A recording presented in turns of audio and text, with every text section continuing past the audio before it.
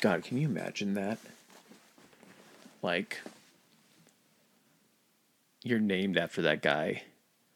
You get up to that level. Like, what are even the odds of that? If you're named after him to even be a ball player, like, how much does that impact your decision to be a ball player? Yeah, well, I mean... Do you think as a kid that it does that? Yeah, it's like a premonition. You were told earlier on... Do you feel like you have to live up to it? Yeah, I don't know if you have to live up to it, but if you make it to the major leagues, that's an accomplishment in and of itself. Yes. Like you were born to do that. It's crazy how much we're out of touch with when we're like, how did he not catch that? Or how did he not hit that? Like, what skill level and what, like, level and echelon that athlete is at, like, compared to, like, what you're at. Well, you see it more recently just because there are just slews of great athletes that have kids now, like the Vlad Guerrero Juniors and all the NBA players where their kids are showing up to play, is the Steph Curry with Del Curry, the Michael Thompson and Klay Thompson. Mm-hmm. You see that. So those almost make sense because you were just born into that. Yeah. But if you're some kid who has a dad that's an insurance adjuster and a mom that's... That was how it was, I think, more so like in the 90s. Yeah. You had these guys that were coming up that didn't have... They were the first generation where sports professionally was almost an option. Yeah, where the big money contracts came from. Because, like, looking back at our OJ podcast, he didn't make that much money. No, it was... But he was kind of the entry level to that, so they found out that now you're having... The kids coming up now, or even another generation behind, are the children who grew up seeing that was an option. Yep. That was something they could do for a profession, so you've just gotten better. And now all those kids that didn't grow up like that, but looked at that as the echelon, now they're trying to become professional athletes. They're competing with all those athletes. The 90s was fucking crazy, man. Which is like, well, I'm glad we're doing this 1v1. That was a great lead-in. Was it? Yes. All right. Okay. So this is our 1v1 on 90s shit. So, Adam, break it down on what we're covering as far as categories for 90s.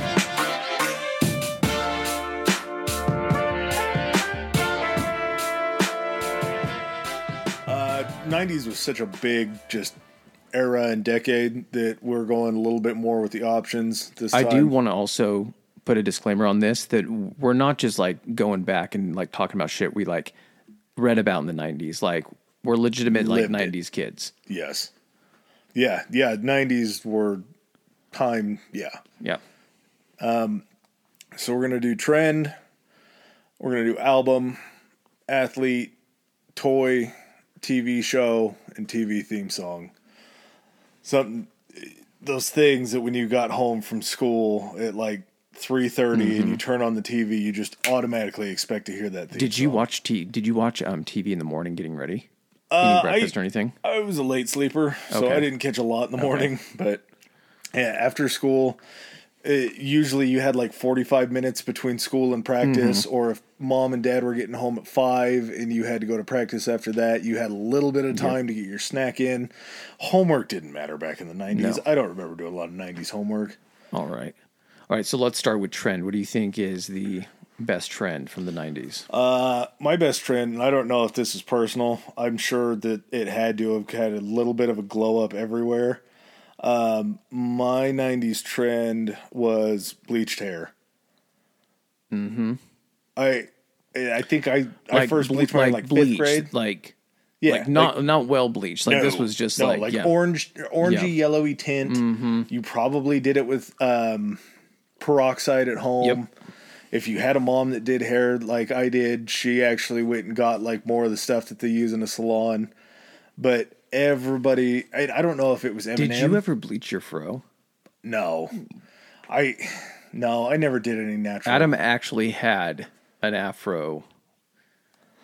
Like you wouldn't think of it like looking at your hair when it's shorter, but I guess is that the point? Yeah, it's just so much easier to control. Once it gets to about 1.5 inches long, the curls start to come. I was going to say, it had so much body. Just the worst cultural appropriation ever. All right. It always seemed like it showed up. I mean, I don't know if it was real Slim Shady. I don't know if it was Eminem doing it, but everybody either had bleached tips. You remember that stupid duck's ass that everybody used to do where they would gel it up and then stick it up in the front? You would always have that front. Oh, yeah. Tips. So, like, instead of, like, yes, you would, like, it almost looks like you put your hand together and then brought it up. Yeah. And that tip was always bleach blonde on kids, even if there was no other hair that was It was popular, blonde. man. You had Eminem doing it, and then you had you had a member of, like, each of the major boy bands with bleach tips. Did you? Yeah, you had, I think, Lance Bass from NSYNC, Backstreet Boys would have been, who would have had hair that was... I know. I'm trying to think. But yeah, I can think each one, and then I'm sure it was one of in 98 Degrees, Nick Lachey, him and his brother, both of them probably had bleached tips. But I think it was a staple. In time. There was in boy bands, there was always a mold, I think, that somebody had to fit. All right. Mine was hair related too. It was the middle part or bowl cut. So like I'm talking the middle cut. If you remember, like Primetime Home Improvement, not Zachary Taylor. Is it Zachary Taylor Thomas? Jonathan Taylor Thomas. JTT. That kind, or the full on bowl cut, but you would still have the part right down the middle. As a former rocker of the bowl cut for many, many years, really, it was so easy because all you do is take the comb that side, and everything. The middle cut was the middle part. Oh my God. Yeah, back in the 90s, a part wasn't just in a woman's hair. Men had many parts. Yep. Wow. All right. Let's do best album. Okay. My best album, I don't know. I'm sure I listened to it in the 90s, but probably just more after and still to this day. But Sublime studio album, just Sublime.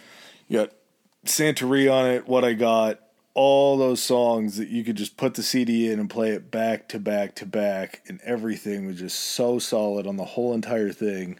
It wasn't Bad Fish. Bad Fish was on another one. But there's just literally everything. The Pawn Shop, all sorts of just good music. And it's a summer anthem still, I think. It's just so good.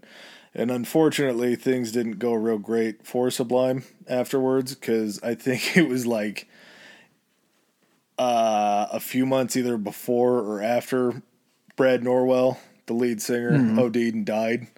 So if it was before, I think they probably knew that they had to get a new lead singer and it wasn't going to sound the same. But that album was just so solid. All right. I am going to go with... Okay, so I'm going to do one that I realize is probably the best 90s album later in life, and that was the Dazed and Confused soundtrack. I know it's cheating sometimes to go with soundtracks, but I think the Dazed and Confused soundtrack is so good. But it also is not technically 90s music. It's music from like the 70s when it was supposed to be. But that movie's the biggest mindfuck ever. Really? It feels like you are watching a movie from the 70s. Okay, yes, it really does. The way that everything is done in it, I agree. If I'm going with my album from the 90s, it's another soundtrack. It's the soundtrack to Armageddon. I'm unfamiliar with that. Okay, so you're familiar with the major song from Armageddon, the Aerosmith Don't Want to Miss a Thing? Yeah. Okay. This also had Journey on it. Okay. It had some additional Aerosmith, and I love Aerosmith. Has ZZ Top, Bob Seger, Bon Jovi. Not always the best songs of these artists, but Our Lady Peace. It was just a solid... I loved the movie, and so maybe I associate with that, but Don't Want to Miss a Thing was a banger at high school dances for the longest time. Yep. You can get close with your sweetie. Mm-hmm. So that's going to go with... And I know, listen, that's no disrespect to other... That's, Doggy Style came out, Pearl Jam 10 came out, The Chronic came out. I'm just saying what I listened to. Yeah, The Chronic is my honorable mention. I still listen to The Chronic to this day. Yes, if I'm going back and saying what the best ones were, that definitely makes the list. But at the time in the 90s, that's what I was listening to. Yeah. All right, let's go to... See, I feel like Best Athlete. Best Athlete, there's just a 1-1. See, I stayed away from, I think, probably like the three biggest ones. Yeah. Michael Jordan. That was the number one that pulled up in. That goes without saying. We don't even need to discuss that. Yeah. Who would you say for number two? My number 2's got to be Barry Sanders for me. Yeah. And those two are obviously right there. One that I wanted to sneak in, but I didn't feel right, was Bo Jackson. Because for me, Bo Jackson's probably my favorite athlete of all time. Yes. But he just did not. He had his hip injury, and I think it was 91. Yeah. So I went with someone whose major accomplishments, the bulk of their career happened in the 90s and their fame. So who did you pick as yours that you wanted to use your selection? Dennis Rodman. That's it. Is that who you were going with? Nope. But I looked at Dennis. Mine's actually kind of in the same vein, actually. I went with that because I went with someone who, when you look at them, just put in prime and then put this person's name. It will be their picture from the 90s, and it'll be all of the stuff that they did in the 90s when they were at their peak. Yeah. Okay, so go a little bit in on Rodman. Rodman was the king of weird, the king of like fun, and obviously as a kid, as a kid in the 90s, I didn't know all the bad that came with all the good and all the excitement and all the depression and all just the shit that he went through in his life. But a guy that was an undersized 4, he was only like 6'7", maybe 6'8", and could bang down with Sean Bradley whenever he wanted to. He was going against David Robinson, all those dudes that were just bigger, stronger, and tougher than him that were going to be able to box him out and grab rebounds. And the fun thing about Rodman is he was a generational basketball player that I don't think we've ever really seen since. But what he did outside of the arena of basketball was just... That's exactly what I was thinking. Yeah, there's no words. It's a guy whose exploits outside of what he was the professional at are what he's better known for. He was that good at basketball. That's why he's not as well known for his basketball skills, is because his exploits outside of basketball were even better than that. Oh, yeah. That would be like saying if Michael Jordan was also a better golfer than he is a basketball player. And then Michael Jordan became known as Bo Jackson. How many people do you think know Bo Jackson played baseball? He was a better football player than he was a baseball player. Yeah. So he's known for being better at that. Like, Dennis Rodman fucking was crazy. Someone that like was at that level, but also had this complete other life that wasn't even related to basketball. The guy got married in a fucking wedding dress to Carmen Electra, I believe. Yeah. Yeah. He was the king of scraping hot chicks from MTV in the 90s. From that, I think he was dated, basketball Pete Davidson. Yeah, Jenny. Yes. Yeah. Yeah. I think he got in with Jenny McCarthy for a while, and then Carmen Electra. Him and Carson Daly on Say What Karaoke must have had some sort of a bond or something like that, because every time one of those girls worked for him, D-Rod was dating him. Well, and that's the thing, too. He kind of had that, like imagine if, like, Prince was dangerous, that, like, androgynous thing. So he was, like, this androgynous bad boy that was not a lot. There weren't a lot of people like that. I mean, nowadays you get people, like, that are more akin to that or kind of more just, like, openly out. But he was just like, I don't give a fuck. Guy was getting his hair done before every single game. There were two things that you tuned in to see during a Bulls game in the 90s, and it was what Jordan was going to do and what hair color Rodman had that night. I love when he had the patchwork. The cheetah was hot. I had, in like second grade, we were supposed to do like a report on like heroes and like favorite people, and there were like pilots and Amelia Earhart and all that shit. I pulled a whole section out of Sports Illustrated and put it on a big board of Dennis Rodman with that cheetah hair. And my dad was so pissed. He's like, he is not a good person. I was like, Dad, he's a good basketball player, though. Like, can I just do it on that? He's like, no, you can't. He's an inspiration for me playing basketball. He just happens to look like this. Yeah, just the craziest dude. And granted, later on in life, things did get very weird. Somehow him and Kim Jong-un are like buddies. And he goes over and does that stuff in North Korea, which is very odd. But and again, not that known for that. No? That's how much the other stuff like offsets it. It's crazy. Yeah. He's my athlete. All right. Kind of like you, I wanted someone that you just looked at and you're like 90s. I went with Andre Agassi. Yeah. Yep. The hair or lack thereof. Which, did you know that was a wig? Yeah. Okay. I thought I knew that, but then like I read it and I was like, oh shit, I didn't know that. I was like, of course it is. If anyone is, okay, so pull out your phone right now if you're listening to this. Pause it if you have to. Go look at Andre Agassi. Just put Andre Agassi 90s.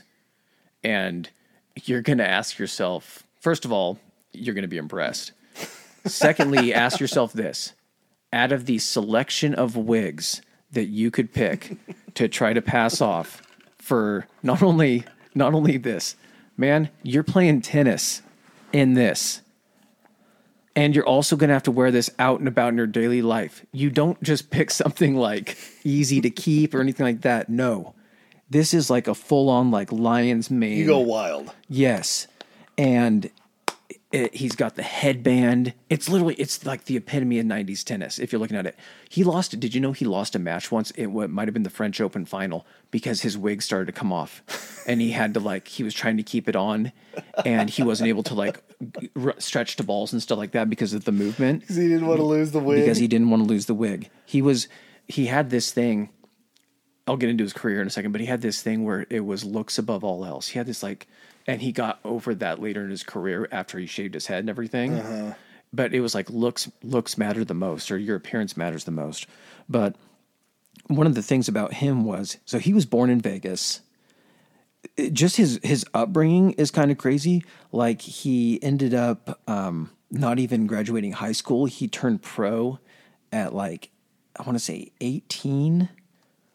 He was sent at 13 to this famous guy's tennis camp.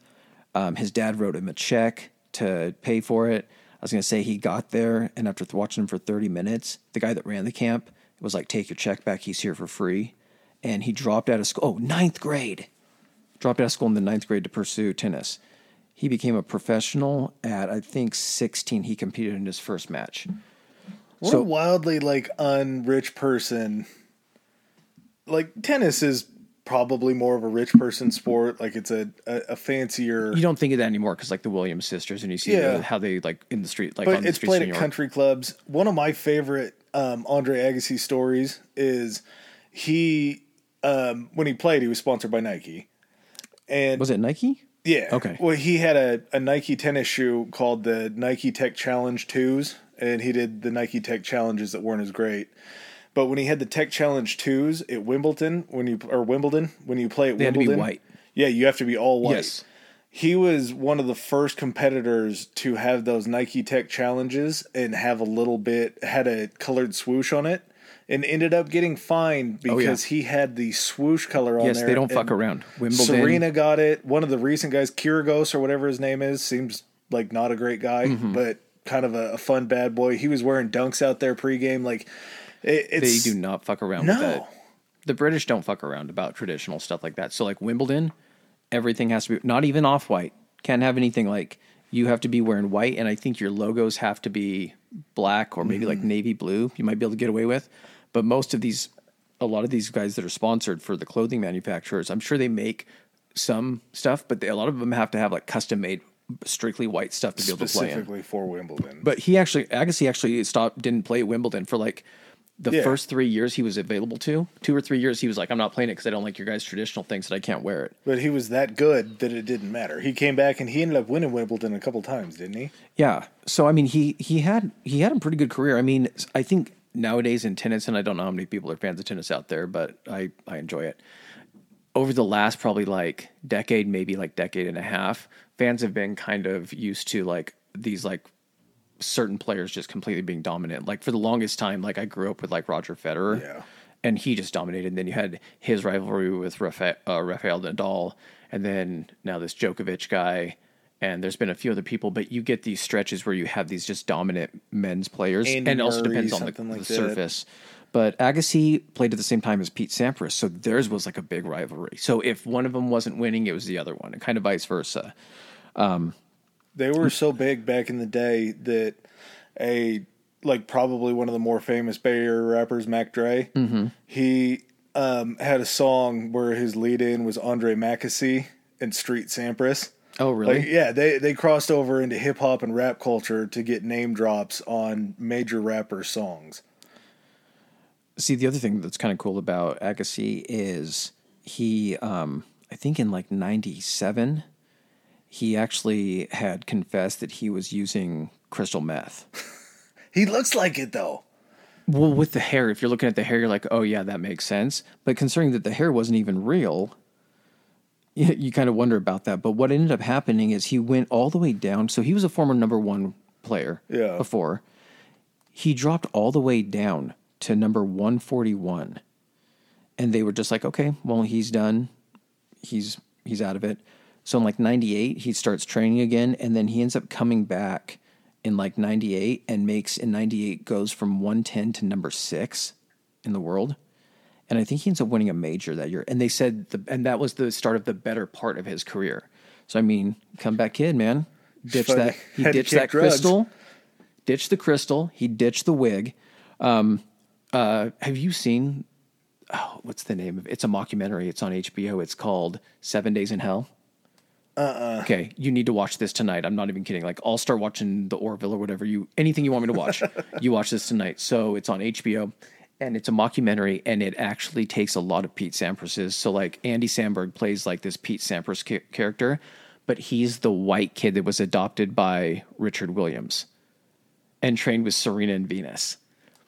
No way. Yes, so he's the male tennis player, but he's got like the Andre Agassi hair, and he's like the bad boy of tennis and everything. And then the guy that plays from Game of Thrones, Kit Harington, that played Jon Snow, he plays like this British tennis player, like this up and coming new hope for the British, who's like this completely tennis obsessed guy. Like his mom was like overbearing and didn't let him go to even like real school. And all he knows how to do is play tennis. So he's like super socially awkward, and he has all this staged. And it's about this match they had at Wimbledon where it lasted for 7 days because no one could get a break point, and all this crazy shit happens during the match. You need to watch it. It's hilarious. It's got Will Forte as like one of the announcers. It's got a whole bunch of like well-known it's like actors playing like the Lonely parents. Island guys or whatever? Yes, it's kind of. But it's hilarious. And it's not that long. It's like an hour long. That ain't bad. I recommend it. Everyone, stop what you're doing. Go watch that. It's hilarious. Except for listening to this. Don't stop listening to this. Yes, wait till we're done. Okay, so what do you got for best toy?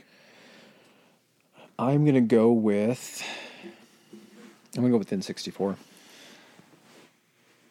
Yeah, I tried to avoid video games just because it's such an easy one, but the N64 is... Well, let's not say it's easy. It's not okay, here's the thing I'm talking about, is best toy on this one is this was like the centerpiece of your fucking like sleepovers. Yeah, this to me felt like a branch of the electronics field where the diversion was you were either an N64 person and a Nintendo person before Xbox, or you were PS1. Because it was kind of, they didn't come out close to each other, but it was one of those things where it was either N64 or you waited to get a regular original PlayStation. See, I think the N64, the way it changed the game and why it's my number one for 90s toys, is that it allowed you, it was a fucking sleepover game changer. It allowed you to go from having a sleepover with just one buddy, because like you could have sleepovers with multiple friends, but the logistics, if you just had the one gaming system where two of you were playing, then taking turns and swapping out, all of a sudden now you got 4 controllers, you got GoldenEye, you got Mario Kart. A lot of sleepovers revolved around A lot of friendships were tested. Yes. Some were broken. The weak ones, you got to find out who your friends were playing Mario Kart. You got to find out who that motherfucker was using those bananas. You found out about a lot of people's characters. GoldenEye, you were introduced to a whole nother world of like, I know that there were first person shooters before that, like there was Doom and all that stuff. This was the first one that was like against each other, wasn't it? Yeah, and it was like you had the 4 split screens. You could run 4 controllers off of it. It was for screen peeking. First was born, and then you had those like you always knew who that asshole friend was because they picked Odd Job. Because he was shorter. Yeah. So where your gun automatically sat line of sight was like over Odd Job's head if you were like close enough or like something. And so you had that asshole fucking using Odd Job, where to the point where you just had to say, hey, no one gets Odd Job. Yeah. And we shouldn't have to say this, but we have to tell that one guy. It was when it was a story before it became like a campaign in the one person mode. Because I can remember you had to save Natasha out of the jail cell. It was exactly the movie. Yes. It was the exact GoldenEye movie. It was so Pierce good. Brosnan wasn't even he was okay. He was an okay James Bond. but it was just that game just reinforced GoldenEye. GoldenEye wasn't even a fantastic. The game was more popular than the movie. Absolutely, yes, because the game still gets played. They're like remastering it or something. Mm-hmm. It had what was it? It was WCW NWO Revenge, and it was. They did so many WCW games for the N64 because it was just the golden time during the Monday Night Wars between WWF and Do you remember WCW. this? You remember this music? He's able to play it. Yeah. What other game had pause music that was Just a banger? hot Like in the streets. wait till the xylophone kicks in. Yeah. Like how you put that much into your pause music? It does even though I was a PlayStation guy, it transports me back to You slept over at least at someone's house Yeah. that had you knew how to play N64 even though you didn't have one. so not to go into a dark story, but a friend that I had in second grade, him and I grew up together, just best friends all the time, and I had the PlayStation and I did the PlayStation game, so when we'd sleep over at my house it was always PlayStation. He's unfortunately not alive anymore, but we would spend nights over at his house on his bunk beds, and we made sure that we could pull the N64 close enough to where I could sit up on the top and he could sit on the bottom, and we would play that shit all night long. And we would go to Hastings because that was back when that was the thing where you used to have to rent video games. And we would rent something that he wanted, and I would always go wrestling. But we would always end up playing them all night long. And it was the time of Surge, when Surge was a real thing. Was Jolt Cola still? Yeah, that was right with Surge. Yeah, It was, that was if you wanted there were two camps. Jolt was for the cola people. If you Coke and everything, Surge was for that Mountain Dew. If you needed your Mountain Dew to have like 2 or 3 times the amount of caffeine it should have had. 6 to 10, ages 6 to 10, Surge was cocaine back then. You could jump on the tramp all day long. It was what you drank to stay awake. And Was that the first energy drink? What you would consider, or was it because that's? Yeah, it could have been. I mean, it was the first thing where they're just like, "Hey, how do we make Mountain Dew better? More caffeine." What a time to be alive! Yeah, that was for not having an N64, but always have one in the field of playing and friends. It was just so key in every single sleepover, like you said. All right, what do you got? I went with the Vortex because the Vortex was, to me, the epitome of recess in elementary school. And I don't know if I just hit at the right time, but elementary school in the 90s, you would go out and you would play 500, or you would play football out in the field. You would pick your teams, and it would be the game that you would play at the first recess. I think we had 3. We had first, we had lunch, and then we had afternoon, because I'm sure they knew that we could only handle so much learning. But you would pick your teams first recess, you would play first recess, then you would play the extra long lunch, and then you would play third recess. And whether it was 500 and you were out there hucking that thing a mile, I don't know what the science is behind putting a tail on a football, but you felt like you could throw that thing. You could Uncle Rico. You could throw it over the mountains. It stretched the field. So I think the progression when, normal football, then Nerf, that soft spiraled one and everything that you could just snag with one hand, or if you're bored, you just pick the foam fucking right out of it. Yep. Once it got wet, it was ruined because the core would never get rid of the moisture in it because it was just a giant sponge. It would just suck everything up. And then they put a fin on the back and made the football smaller. And it was just like, God, you had to make the football field like 30 or 40 yards longer. You could add more, and you got to add more friends in and everything. But like every play was go deep. You hear the whistle, the whistle that they put on it later. I'll tell you right now, I have a whistling Vortex football at home. I use it for throwing it for Charlie. Yeah. And the reason behind it is simple. I don't got to put much effort into that thing. No? And this thing is the fins are all bent. The nose has been chewed up and everything, but it's still got the whistles. But I can sit there and I can put like 50% throw into it, and the thing is going almost like 40 or 50 yards. It's the perfect dog toy. They should just market that as a dog toy now. Make them a little firmer. You remember the excitement when you caught a pass, but it slipped through your hands and you just caught it by the tail The fin. You pinched your hands Yes. just fast enough to catch that. There's no better feeling than knowing that you missed it, but you still caught it. It's still in your hands. Oh, dude, it was just it was nirvana. As Or a those kid. tips. It would get tipped up in the air, and you would just and you grab it by the fin, take off running. You say 500 dead or alive, and you just reach back and throw that thing as high and as far as you can, and everybody just immediately falls back as far as. Oh, You've gotten tired of throwing it by yourself, and you're just like, these assholes can't catch anything. Jackpot. Yep. Dead or alive. Yes. Somebody get me out of this position. Let me get back in the group. Let me get back into the scrum and start throwing elbows to try to catch again. Oh, God, yes. Yeah, dude, that was elementary school for me growing up. It's still useful. I still enjoy it's today. still being used today. What did you have for an honorable mention?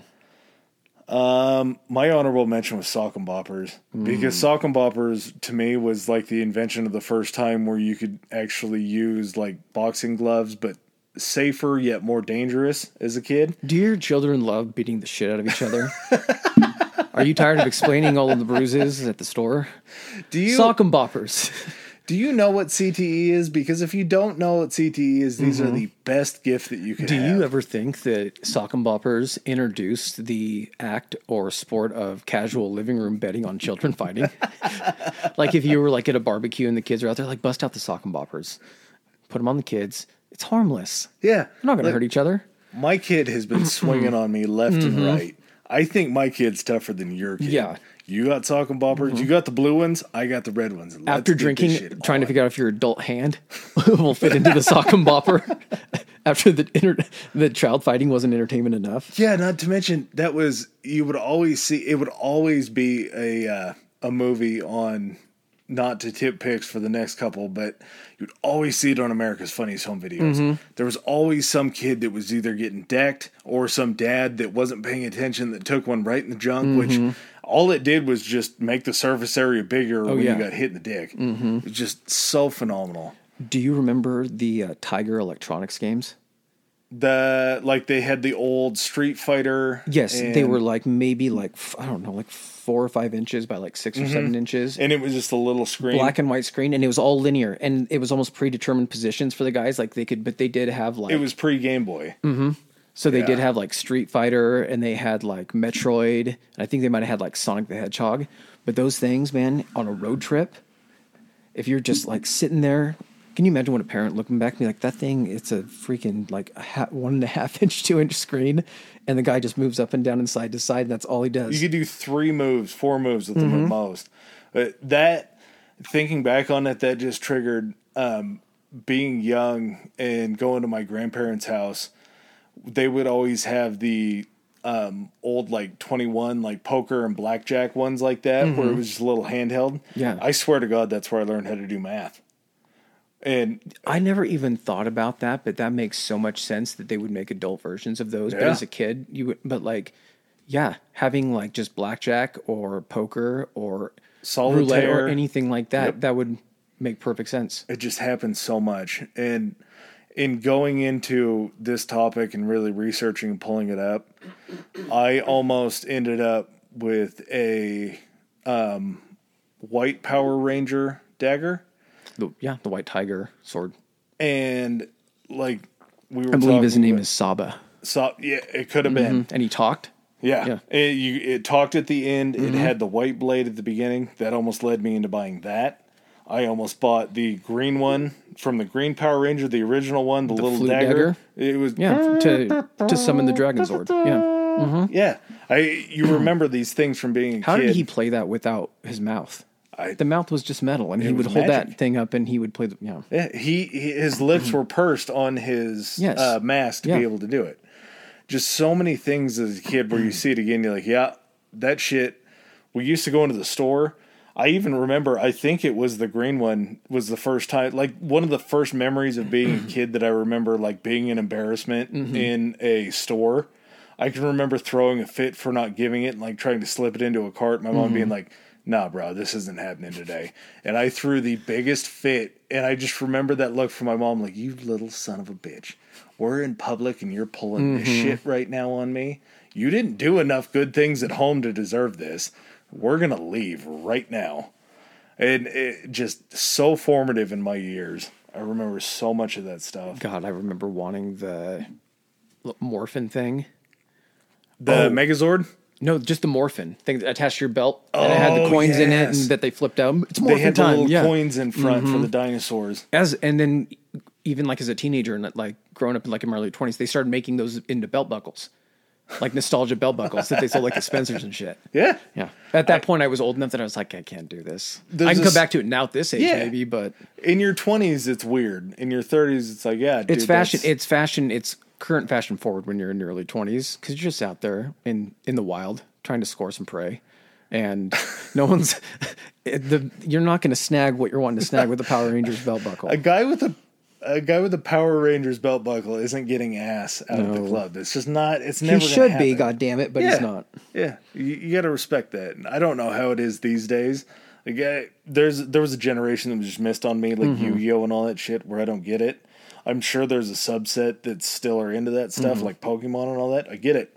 I understand. I don't understand because I liked it. I understand because I had things like the Power Rangers that made me understand how much it was to like that. Yes. All right. What do you got for best TV show? Just leading into it, just as simple as that, it was Power Rangers. It was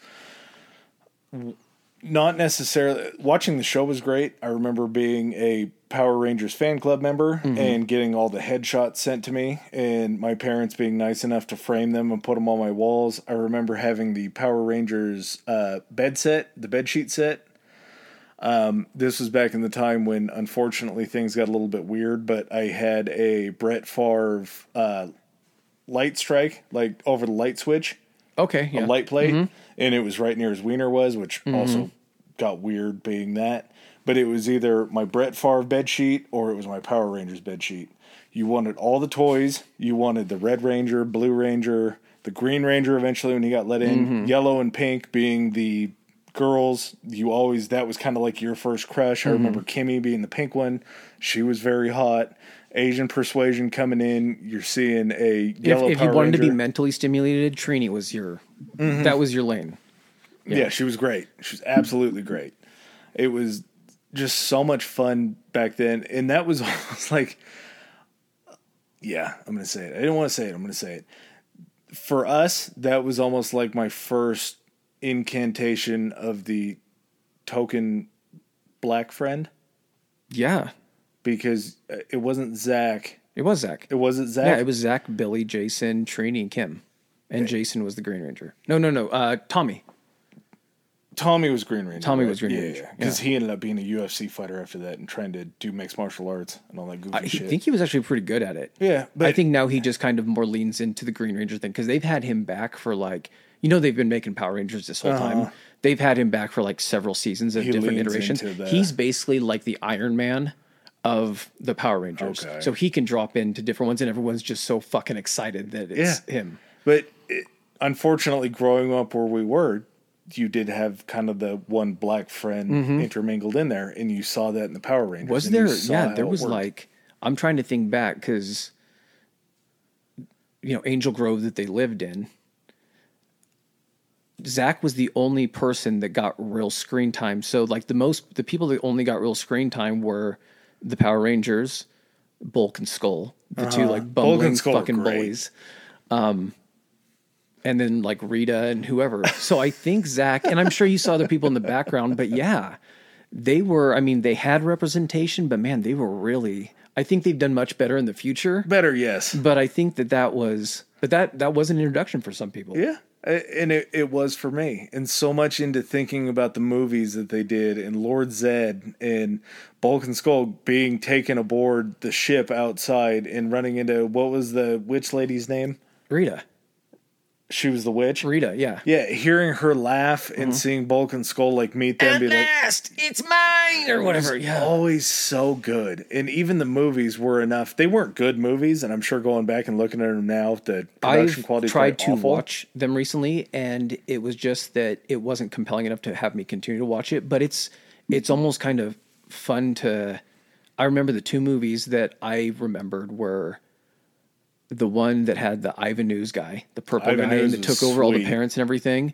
And that was when their like costumes got like super cool armor upgrades and all that shit. It was rubber. Yep. And then there was one that was Power Rangers Turbo, and that was like the last time I like watched it. It and was that like the ninjas in the forest. They got like vehicles, but that turned into dinosaurs or something like that. I can't remember, but that was like the new group where it was like a different Red Ranger, and I think the only one left at that point was Tommy, and he was the White Ranger, and he was like the new leader. And you just whenever you're it was like them doing Saved by the Bell, the new class, so it only kept you interested for a little bit, and then you're just kind of like, okay, it's not the same Power Rangers I know.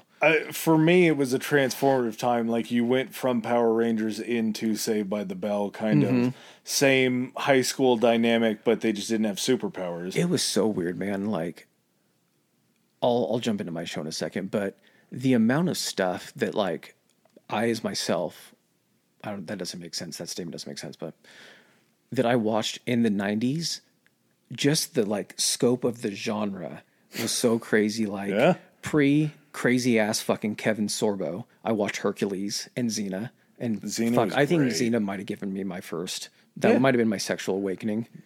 Her and Gabrielle, her little traveling companion, always, they never talked about it, but she had that. It wasn't a boomerang. It was the circle. Yeah. And I can't remember what she called it, but I always remember when she would flip in and she'd be like, and doing her battle cry and everything.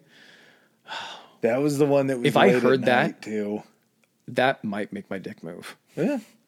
And that's just she's still hot. Move. Have you seen Lucy Lawless? Yeah. She must have been like in her 20s doing that show because she's still hot. Her and Carter, the original Wonder Woman. Oh, Linda Carter. God, yes. Smoke. She's hot. If she's had any work done, she's planned it beautifully and been to the right people. I'd like to shake her plastic surgeon's hand. But it was like, I would watch that, and I would even watch, like, remember Wings? Wings was great. Wings was... USA Network had in that time, during the summer, USA Network had almost a better... I think it might have had the prime lineup because it had... I'm going to say this one last because this is going into mine. Wings, the single guy, had Xena and Hercules, I think. Yep. And then it had my choice, which was American Gladiators. I tossed around a lot of other shows that I really liked, but American Gladiators, and when did the new one come out? That was like in 2000s. With like Hogan? Yeah. Okay. So I'm just, before you get into this, I'm just going to concede. Because American Gladiators was far better than Power Rangers. That shit, Laser, Blazer.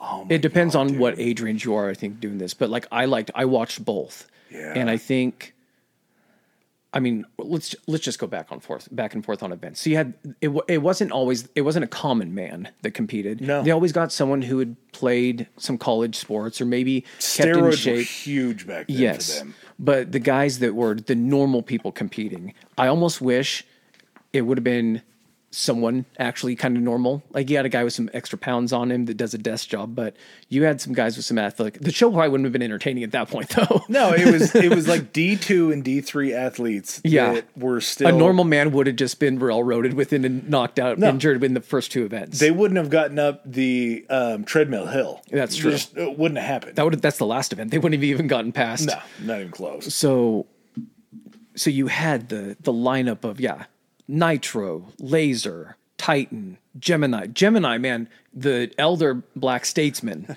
He was like the dad of the group. He was the one that always got to run the gun when they would do the Assault. Obstacle course. Yeah, assault. Yes. Yep. And then you had the chicks that were like, they were just hot. They remind me of the wife in Napoleon Dynamite. The one that Starla? The one that Rico tries Starla. to... Yes. Yes, that's right, Starla. And the weird guy from the Drew Carey show was her husband. Mm-hmm. Yeah, dude. All that was so great. And thinking back, we've talked about it multiple times, where if this thing ever blows up and we buy a studio, we're buying a studio that's far bigger. And I would love nothing more than to set up that attack court where you have the tennis ball gun. Oh, yeah. Dude, the tennis ball gun is a dream of mine that I've had for so long. That was by far my favorite event. Yes. It was the coolest thing because you'd never seen. You're like, that fucking exists.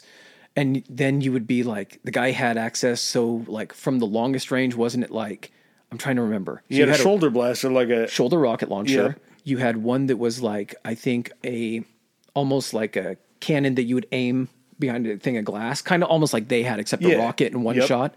Then as you got closer, you had a slingshot. You had the smaller, like almost handgun. When you got a little bit closer, and it was the target above the gladiator. Yeah. And then once, if you did make it past him, by the time you got up to the very base of where he was at, it gave you the 3 balls. And you would just see guys ducking behind it, just trying to chuck them up at the target. And you think about the big metal balls that they used to cruise around in, where they would have to stop in the smoking targets. Oh, that one was Atlas ball. Yes.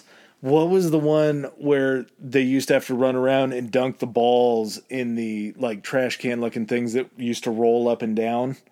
Oh, that one was, there was 3 of them, right? And both guys got to compete at the same time. And was there 1 or 2 gladiators? There was 2 gladiators, 3 of those little areas.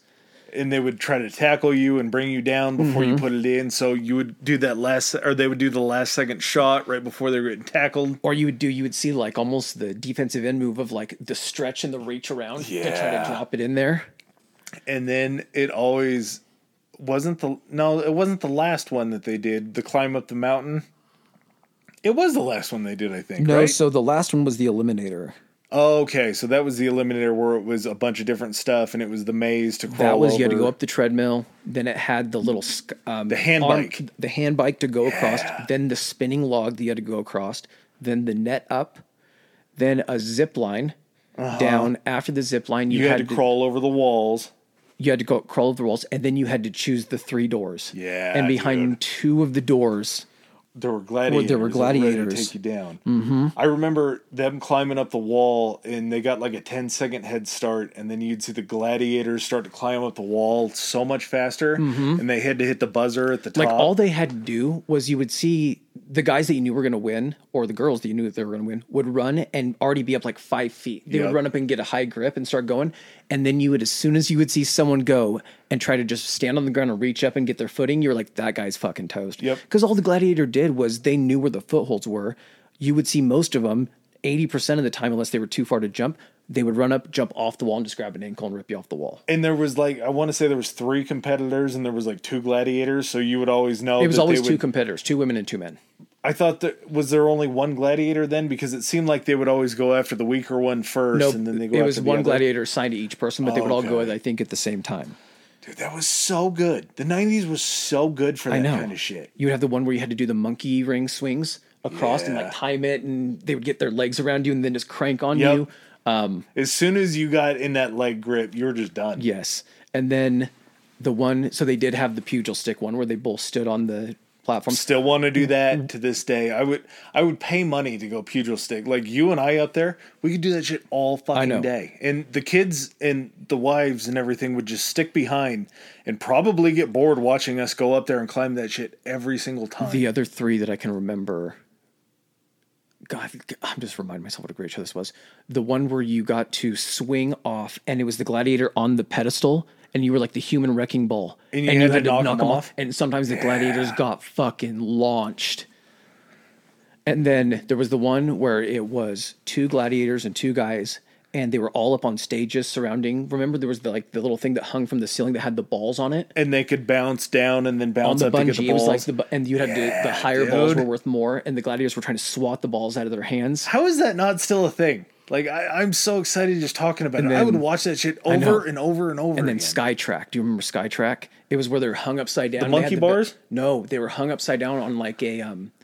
Remember those old car racing tracks where you would just pull the trigger and the cars would just zip around? Yeah. Put that upside down. So you're hanging from the ceiling, but your cord is on a pulley, and you would run along the track bear crawl style. Yeah, upside okay, down. I'm kind of remembering. And then the gladiators would try to they would start out just right behind you and try to and you have to do turns and everything like that. God damn, great show. We get Ninja Warrior where there's none of the fun part. Like it's cool to see those guys jump across stuff. I need someone in front of that guy trying to drown his ass. You need a foil every single time. You need somebody trying to get him into the water. Foil with long ass silky blonde hair, mullets aplenty, roided the fuck out in a singlet, trying to wrestle these guys down. Yeah, that's if we were keeping score here, you just won with that pick. It was incredible. I'm not going to celebrate on that. I'm going to ask before you go into or before we go into our themes. Actually, we're going to do honorable mention for TV show after bathroom break. If that's cool. Okay. All right. Back with our final category, which is best 90s TV theme. This theme song. Yeah, not the... This brought me so much back, or so back into the 90s again, and I'm not even going to tip picks because there's so much, but the theme song for me, it is me, right? Is it you or is it me? It depends. Like, if you went first last time, I can go first this time. Okay. Yeah. Okay. Mine is, I'm not sure how relevant this is actually going to be in jog people's memory. I watched this show kind of peripherally because my mom really liked it. But there was always something about the theme that, like, regardless of what I was doing, it just, like, fucking caught my attention, and I would just kind of peek over. Do you remember the show Highlander? Yeah. Do you remember the fucking theme song by Queen? Was it Queen? It was Queen. They did the theme song for the movie. So if anyone's not familiar, the movie Highlander, it's kind of like a weird, like, kind of cult classic movie. It's not, like, super well done, but basically this guy is, like, a Scottish... the Highlander. He's from the Highlands. He's called the Highlander. He's this guy in Scotland, and he's part of like a Scottish clan. He ends up getting killed by this warrior guy, but then comes back to life and discovers that he's immortal. And then he runs into Sean Connery playing a Spanish guy. Who teaches him, who's also immortal, who teaches him that there's actually like a race of immortals or something throughout the world. The guy that originally killed him also was immortal, but didn't know that the main guy was immortal. And the whole point is the immortals try to cut each other's heads off. And so after this movie, USA Network, another fucking shout out for USA Network. Bango, bango. Did a Highlander show, and they got to keep the theme for TV show sung by Queen. And it was called... I'm not going to play it, obviously, for copyright reasons, but I want to say Princes of the Universe. If you've never heard it, do yourself a favor and go and listen to it because it's fucking excellent and it will fire you up. The theme song was probably actually ended up being better than the show, but God damn Even it. the show was good, though, because there was always something crazy that was going on. It was... not to the level of like a Star Trek special effects look with people, but they were always running into bards or different like types of people, it seemed like, in camps that always looked different. There was always something kind of special about them. It was always because like the whole point of the series was that like the main guy was a cousin of the guy in the movie and was also immortal, and it was almost like a serialized, like, who's the immortal that's going to try to kill him this week? Yeah. And then at the end of it, it would end in a sword fight, and he used a fucking katana with, like, a white handle with, like, a dragon on it or something Didn't like that. make any sort of sense with being a Highlander. I know. And at the end of it, they would sword fight, and he would end up cutting off the guy's head because in the immortal world, that's how you absorb their power. You get what's called the quickening, and this was where the special effects came in. It was basically like... it almost looked like electricity was flowing around the building and wind would whip around, and then the electricity would like shock him and flow into him and be like, oh, I need to absorb the power. But I just sick. Like, I've gone back and watched that show a little bit and I'm like, yeah, I could probably get into this if I took the time. But God, that theme song and just Queen just fucking grabs you by the nuts as soon as it jumps. And it's not even a slow build up for the song. It just like puts you right into it. Yeah, that's it. I almost feel like Highlander was better than wasn't better than Xena, but it was absolutely better than why am I drawing a blank? Kevin Sorbo. Oh, Hercules. It better than Hercules, not as good as Xena. Yeah. Like it just kind of fit that mold where they were sort of similar in a way, but just enough. USA had a niche and it knew what it was doing with it. Yep. And then you get into there was a Silk Stockings was also another weird like USA show. It would always come on after wrestling, and it was like a thriller, kind of mild porny. It was like an erotic thriller. Yeah, but USA had a niche. It felt like where it was a little bit more above the threshold of what some of the other networks would show. And it kind of played out in Highlander too, where you would see a little bit more action than you would see. Oh, there was some lovemaking in Highlander. It was very ahead of its time. Fantastic. I'm just gonna go with what I've seen for just theme songs. It was Family Matters for me. Like Family Matters, just the whole family dynamic that would be introduced in the theme song to it. You hear all the words going through. There was a little bit of the theme song was close to not Family Matters. It was close to oh God, Was it one of the shows on like around the same time? Yeah, not like a Full House or anything. Yeah, right? it was kind of a Full House, like just the singing of it and the pan shots that they would take like into the park. It was a song that pertained, and I can almost remember every single word. What was it? It's a grand tradition, or no? It's this of a day grand and age. Design. Some people Reading say it it's good even news. harder to find. Well, then there must be some magic clue inside these gentle walls. It was just so good, man. Those theme songs, though, like that and Full House and Step by Step. Yes, Family members, Step by Step said day in by the day. song, so it was the title. But like even like Full House and Family Matters, it was like a song about the show without saying it was about the show. Like the characters are being too on the nose. You were just like, Absolutely. It's about this family dealing with stuff, and like it's a new age. And God, that was such a good fucking show. That was on my list of 90 shows, just because. Since we've talked about this topic, I've gone through and watched at least a season plus of Family Matters, just because it transports you back to being a kid so much, and seeing Carl as the policeman and all the kids. And like you were talking about, the setup of the singing, and it would pan to the different characters, and you'd see that They all turned and looked at the camera and like smiled. They were all doing something. Then they turned and smiled at the camera. Yeah, the studious daughters would be studying, and the doofy older brother that was the jock. The younger kid that they ended up getting rid of at some point or something because they couldn't get because grandma became too popular and needed more screen time. But God, Carl was a fucking saint, man. He was. He was a He put up a lot of Chicago shit. cop. He not only had his family, which was his wife Harriet. Yep. Okay. And Harriet worked in the Chicago Tribune downtown. Did she? Yeah. She was an elevator. She ran an working-class elevator family. before she ran the security. Gotcha. Okay. And then you had the son and the daughter. And then you had Two daughters. I know, but they got rid of the youngest one. And then then Harriet's mom lived with them. No, it was Carl's mom. Oh, it was Carl's mom? Okay. The way 'Cause she he talked was- to him was very mother-in-law, but I guess it also can apply. And then didn't like Harriet's sister, because it wasn't Carl's sister, it was Harriet's sister and her that lived. kid Yep. moved in. God damn, Carl. And you have Eddie, the oldest. That's right. Estelle was the grandma. Waldo was Eddie's just goofy ass friend. You had Laura. And Laura, then- that's right. Okay. And on top of that, you got the horny, nerdy next door neighbor coming over constantly trying to bang your daughter.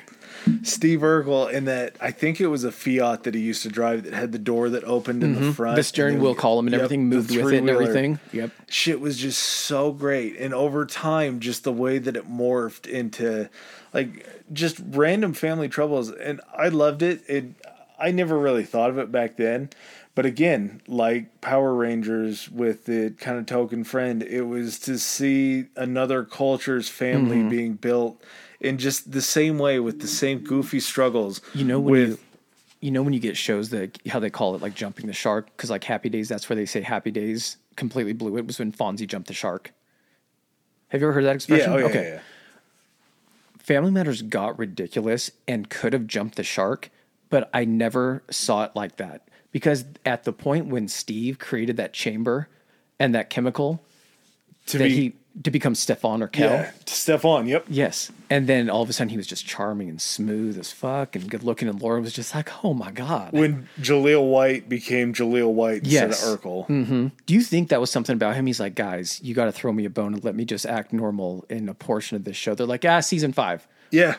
If we make it 5 seasons, we'll talk. We'll bring you out of your shell eventually. But just the fact that that became a thing on a family sitcom, that there was a neighbor who could take a potion or go into a machine that would turn him into this just like stud. But at no point you were like, oh, nope, that's Steve Urkel. He's just really smart. Yep. He just finally, he bloomed. It was kind of like the machine was like him going through puberty at that point. And you saw a lot of it just so much in those family sitcoms back then, where you would have, in Home Improvement, you would have the neighbor across the fence, Wilson. You'd never see his face, but he always played such a critical role in it. He was the sage. Yeah. He was the wise old sage across the cedar fence. Everybody kind of had it, but Urkel was so much more involved in the family's day-to-day because he was trying to date the daughter. I think he became, like, after probably the first season or after the first few episodes after they saw his reaction, if he wasn't already like a main character, they were like, we got to lean into Steve. He's our moneymaker here. Yeah, absolutely. And I guess you got a couple, I mean, the common ones to think about in this situation was Friends was during the 90s. Yeah, no one can hear I'll Be There For You. And I like Friends, but you can't hear I'll Be There For You. And that's weird because that song only became popular because of the show. But now no one can separate that song from the show. Yeah, and it also transitioned onto the radio. Like, it was an actual song that was played, I feel like, whereas... God, man, can you imagine? Because that band hadn't, and hasn't had a hit since. No. I don't think. The Rembrandts, I think is that who it was? Yeah. And I wonder, though, like, can you imagine how many bands do you think get approached? Because there's so many shows that get pitched. And probably have to have, like, a theme and stuff like Everybody that. Everybody does. How many bands do you think have, like, submitted themes to get picked up by a show, and all of a sudden this show becomes the biggest thing there's ever been at the time, and all of a sudden your one song has you set for life. You're synonymous with that for forever. You're in everybody's house that has a DVD copy of this show, regardless if your CD is there or not. You see the Hansons with the one-hit wonders and things like that, but these almost live on in infamy just because of the show that it's connected to. We never got a Hanson TV theme song. That's a shame, right? Yeah, big shame, right? All right, man. You got anything else? I don't. This was great. Dude, walk down memory lane. The 90s were probably the best decade to me. We're going to keep revisiting probably the 90s. It's just fun to fucking reminisce and talk about. So we'll think up some more topics for another one-on-one. All right. All right, usual drill, guys. Socials are after. Please, on these one-on-ones, guys, we want to hear back from you. We're going to be putting out polls also before each one-on-one that's going to pertain to the one-on-one. Throw your votes in and then send us an email and let us know kind of what your choices on it are, and we'll maybe mention it during the next one. Yeah, we want to hear your good stuff. We want to hear your nostalgic moments, not just ours. Later. Peace.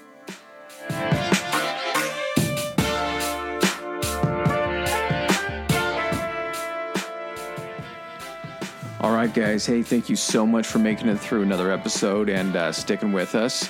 If you want to kind of follow up on the next upcoming episodes, get some teasers, Adam, can they get us on the Twitter? You can get us on the Twitter. Our Twitter handle is Historically High. That's Historically HI. Nice. And on the Instagram? Our Instagram is Historically High Pod. That's Historically High POD. And what happens if you're social media inept? If you have any issues where you can't figure out social media, our email is historicallyhighpodcast@gmail.com. We set up a landline. Just in case. You guys can go ahead and shoot us any question, comments, or even maybe suggestions for future episodes, something you guys want to hear. Yeah, high thoughts, questions, anything like that. We're always open. We'll always get back to you. Hell yeah, guys. See you on the next episode. Peace.